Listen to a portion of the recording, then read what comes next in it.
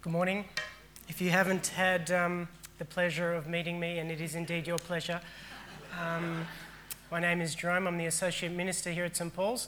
Still new, and I did it again, didn't I? I did it on purpose. No, I was just testing, just checking, see whether you were listening, whether you were awake, and whether you knew where you were. Should I stand somewhere else? No, I'm all good. So apart from those moments, I'm a great bloke. Great bloke, and I feel like my duty to sort of just catch anyone up that hasn't met me yet. I am, I'm compassionate, I'm kind, I'm patient, loving, wise. I'm all these things and more. There are moments, of course. There are certain days when maybe the full expression of that isn't seen. I sometimes will wake up and have a sore neck or a sore back, or my stomach's playing up, or sinuses are playing up, and then of course you're not going to get me at my best. But I am a great bloke. We just sang about a great God. Yeah, I'm a great guy, and of course there's also things like just little frustrations that occur that can also be a bit challenging sometimes, and that can throw me off my game. And in those moments, I have to admit, in those moments I probably struggle to tolerate myself, let alone other people. And other people, other people have their own thoughts and ideas. That can be a bit annoying. And then children. My children haven't yet understood that I am the font of all wisdom and to be obeyed. But my hope is that one day they will get there. And so on such days, I am not always a good bloke. But on a good and perfect day, I am. Does that resonate with any of you? Do you? You might not express it in quite the same way, but there is a sense in which you can see a better self. You can see a better self. And when things are not good, that better self isn't seen by you or others. The context of suffering examines us. It shines a light on the condition of our soul. It helps us to see our motives, our deepest desires. And we have been looking at the life of Job. We have been examining him. The spotlight is on him. A man greatly suffering. A man of great wealth, a man of great importance. But not just that. An upright man, a man of integrity, a man who fears God. And in a moment he loses everything, his wealth, his family, his health. And in the context of his suffering, he is searching. But as we read his story, so are we.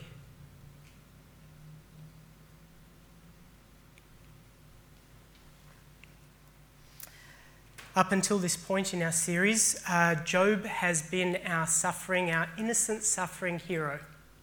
He is the hero of the story. We have been looking to, in one sense, what is it like to be a righteous man suffering? How can we express ourselves before God in such situations? But despite the fact that he has been our hero, as we come to look at the character of Elihu, I might just suggest that we might need to rethink Job's position. We might need to just hold back. In the Old Testament, there are so many characters that we might look at and go, they prefigure Christ. They point towards Christ. That for Job, he is the innocent sufferer. And we know that Jesus is the ultimate innocent sufferer. Moses, that great prophet, but Jesus, a greater prophet yet. King David, a great king. Jesus, a greater king. But all of these people, we know that they actually fall short. And in what ways does Job fall short? So who is Elihu? Our title is A Young Man's Wisdom. For just a moment, I'm just going to look up at the youth at the back. And I want to tell you to just listen in for a moment. Elihu is a young person. No, he's probably not as young as you. But he's been waiting for his moment to speak. He's been listening to all these aged people speak, declaring their wisdom, and he's been waiting. And I'm going to suggest that Elihu plays a prophet-like role. And every church has a responsibility to raise up the next generation of people who will continue to play that prophetic role. The church is supposed to be a prophetic voice in the world. That is, to bring God's word to bear upon our times, our cultures, our contexts.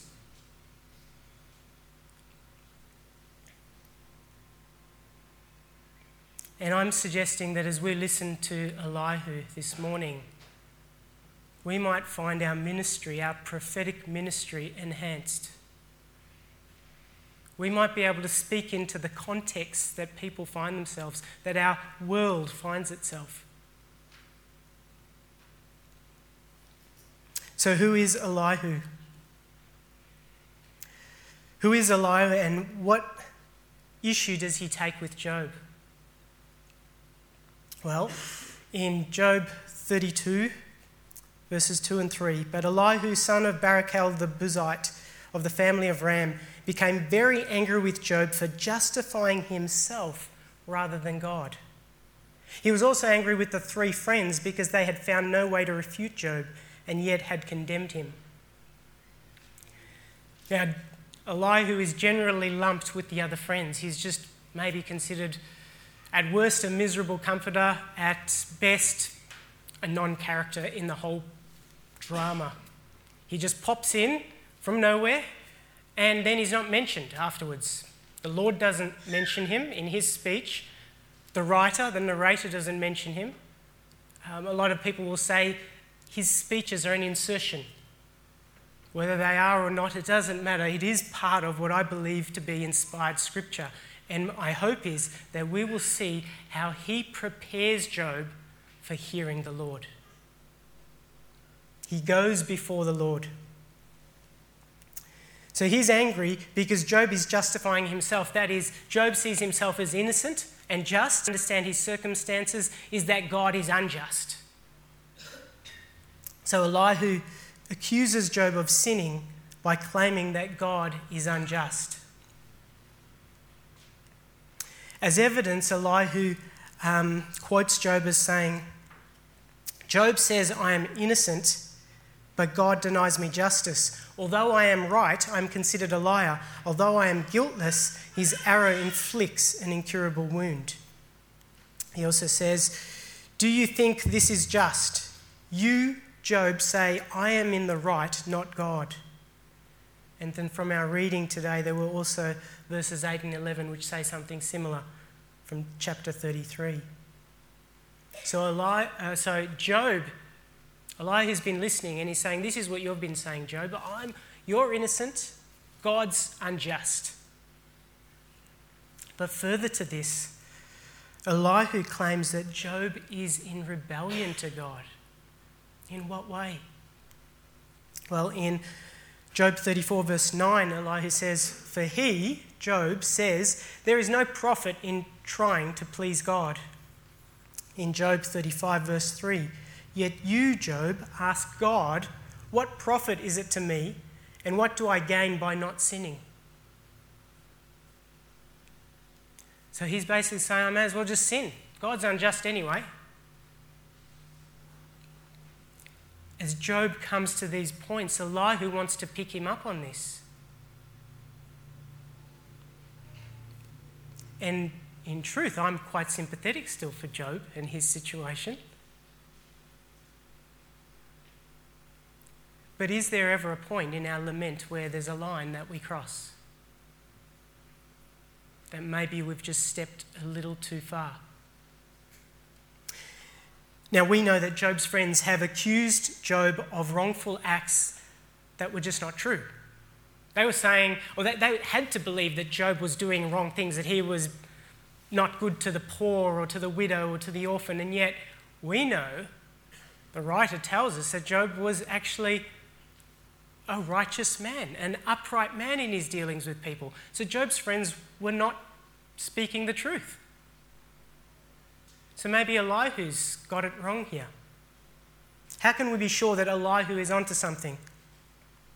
Well, in the Lord's speech that follows Elihu, the Lord also rebukes Job for rejecting that he is just.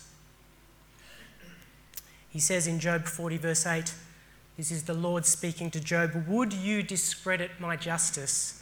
Would you condemn me to justify yourself?" That's exactly what Elihu's been saying. He's angry that Job is justifying himself rather than God. Would you condemn me to justify yourself? Maybe Elihu is onto something. Goes on to defend the just. Far be it from God to do evil, from the Almighty to do wrong. It is unthinkable that God do wrong, that the Almighty would pervert justice. His speeches are long. He has a lot to say. I can't take us through them. There are 6 chapters of uninterrupted speech. But maybe I could quickly, I don't have this up on a slide. Here's something that came out of our reading. This is Elihu's motive. Listen carefully. I think it's genuine. He says in chapter 33, verse 32, "If you have anything to say, answer me." He's talking to Job. "If you have anything to say, answer me. Speak up, for I want to vindicate you." That is, I want to justify you. His motive in pulling Job up is that he wants Job to stand there justified. His motive is good. I think he is different to the friends. And if you read Elihu's works, you'll probably immediately feel like, it just sounds quite similar to the friends. I think he's saying the same things.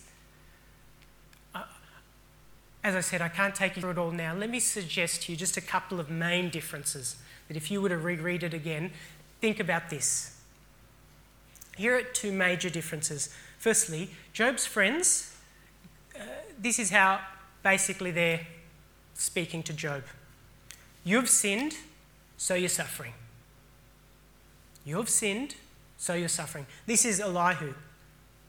Not explicitly, but implicitly, this is what we get from his speeches. In your suffering, you're sinning. In your suffering, you are now sinning. So his friends said, you're sinning, that's why you're suffering. Elihu's not saying that. He's just saying, now that you are suffering, it's leading you to sin. The implication here is that in our wrestling with God, we have to be careful that we don't go too far, that we don't cross some line. Secondly, the other significant difference is Job's friends' theology runs something like this: God is just, therefore your suffering, Job, can only be punishment for your sin. God is just, so the only reason you could be suffering is it's your punishment for your sin. Elihu's theology, God is just. So your suffering could draw you nearer to God. God is just, but your suffering could draw you nearer to God. Elihu,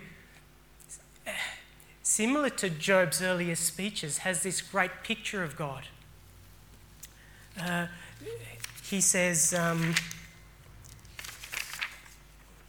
hey, youth like you, I've just got things highlighted all over the place and didn't have it down on my notes. Here we go. How great is God beyond our understanding?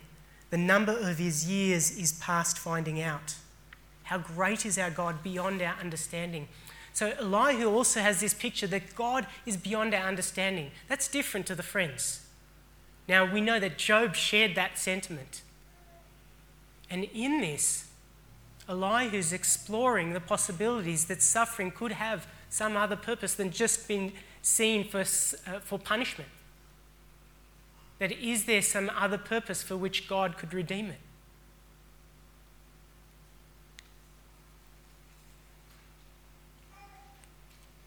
The implication of this is that being patient in suffering could actually transform us. If we could be patient in it, if we could somehow accept the reality of it, it is here, it's part of our life.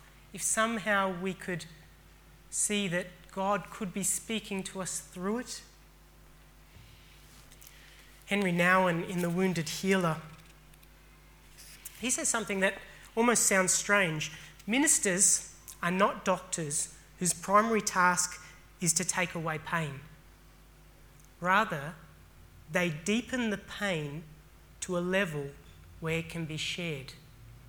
Rather, they deepen the pain to a level where it can be shared. In my training, I had to do CPE, Clinical Pastoral Education. It was chaplaincy in a hospital, and I was in a room with somebody that was having a bone marrow transplant. I'd seen him earlier in my time there, and he was very positive. He and his wife, very positive. He had all these posters of all these positive thoughts and words on posters all around in his room. Some weeks later, he was looking a very different man. And as I just was creating space for him to express that, and he just started to, and his wife jumped in and brought it back to something positive. I could just see there was something crushed in him. In some ways, chaplains are seen as a nuisance as well. I think a lot of doctors would just like their patients to be positive. And yet this man needed to express something. Therefore, ministry is a very confrontational service. It does not allow people to live with illusions of immortality and wholeness. It keeps reminding others that they are mortal and broken, but also that with the recognition of this condition, liberation starts. There's sometimes coming to that place of accepting our frailty, the broken and fallen world we live in. This is us sometimes being patient in suffering. But if we accept these implications of, not going too far and not crossing a line and being patient in suffering, well, all of a sudden, if you've been following this series, a tension's now created with you because it hasn't been the thrust of what we've been saying. I've been saying lament away, express it, let it out. Let God know how you feel. Now I'm saying, oh, hold on, whoa, don't cross a line. What is this doublespeak? Andrew asked a question last week when he preached, and I had to listen to the second part of his sermon again because there was something I knew that was profoundly true in what he said, but it jarred. He said, can we forgive God for bringing us into a world where we will suffer? I mean, theologically, that just doesn't make sense. Who are we to offer forgiveness to God? God's perfect. Can we forgive God for bringing us into a world where we will suffer? I've said lament. Andrew's saying, can we forgive God for bringing us into a world where we will suffer? And in all this, we are wrestling with God. This is what Job is doing, and he's doing it in authenticity and genuineness. And now I'm saying, but don't go too far. It's rather unhelpful, isn't it? And that's the end of the sermon. No.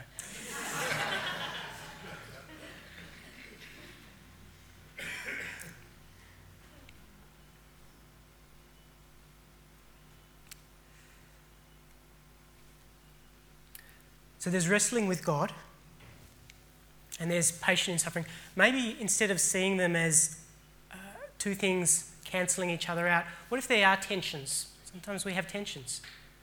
And And if we go too far in one direction, if we just wrestle with God, we run the risk of hardening our heart. We're just expressing how frustrated and how annoyed and how angry. We can become so bent inwards on our pain and suffering that we might miss that there are other things bigger than that going on. And it might no longer be a lament before God before very long, if we don't know something of what it means to be patient in suffering. Wrestling with God might be characterised by speaking or living out of our pain. I speak and I live out of my pain.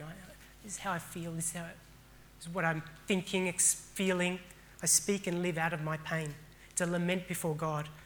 Being patient in suffering might be characterised by speaking and living in the light of our pain. That is, there is maybe some level of acceptance, and therefore, in the light of my pain, I might be able to see God speaking, hear God speaking. I might be able to appreciate or understand something, have a revelation, because I'm somehow accepting this. It's also characterised by holding on to or affirming our faith in God. The psalmists do it all the time. So if it sounds like double speak, they're 1 minute. How long, O God? You are my refuge and my strength. I love you. They're going together all the time. That it is possible. God, I don't understand, but I have seen your faithfulness to me in the past. I will hold to that. Whom else will I turn to, O God? That you can express faith and lament at the same time. And it's not about trying to find the middle point and just stay in the middle. Sometimes we might be up one end a little bit more. Other times we might be up the other end. But if we go too far in either end, we may end up in error.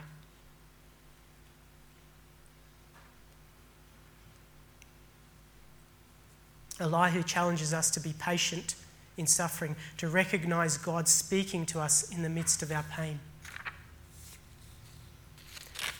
There was one who perfectly managed this tension.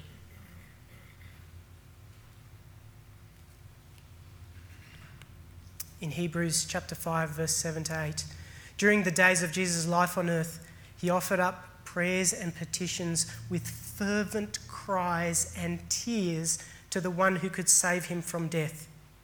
And he was heard because of his reverent submission. Why could Jesus reverently submit? Because he believed that his Father was good.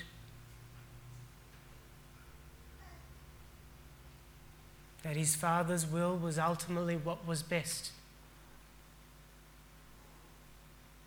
But he did it with fervent cries and tears. Son though he was, he learned obedience from what he suffered. It doesn't mean that Jesus needed to learn how to be obedient and so he needed to suffer. It's the idea of his obedience being perfected. But that doesn't mean that his obedience was imperfect. The idea of perfect here is the idea of bringing to completion or fulfillment. And so we know that through Jesus' earthly ministry, he was obedient. But his obedience found its fulfillment in death on a cross, brought to perfection.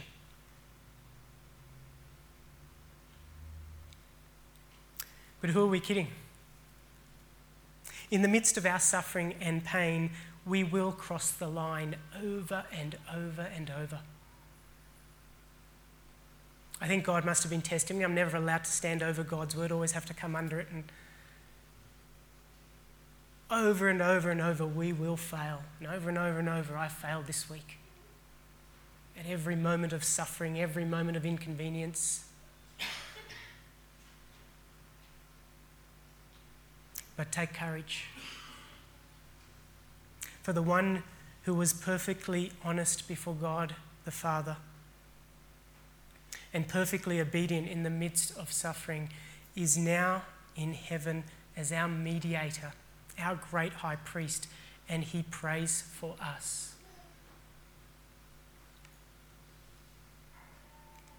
Hebrews 4, verses 14 to 16. Therefore, since we have a great high priest who has ascended into heaven, Jesus, the Son of God, let us hold firmly to the faith we profess.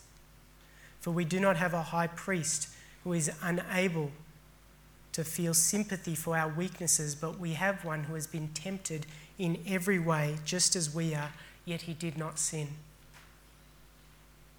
Therefore, we are exhorted and encouraged.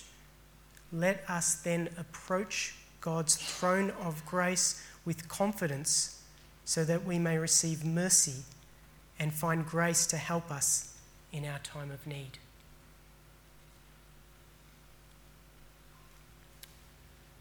If it sounded like I was saying, God wants to teach you something through your suffering, listen. Sometimes that jars, and it should. But what if you thought for a moment and took this picture? Rather than God is trying to teach you something, what if I told you that right now, Jesus is praying for each one of you.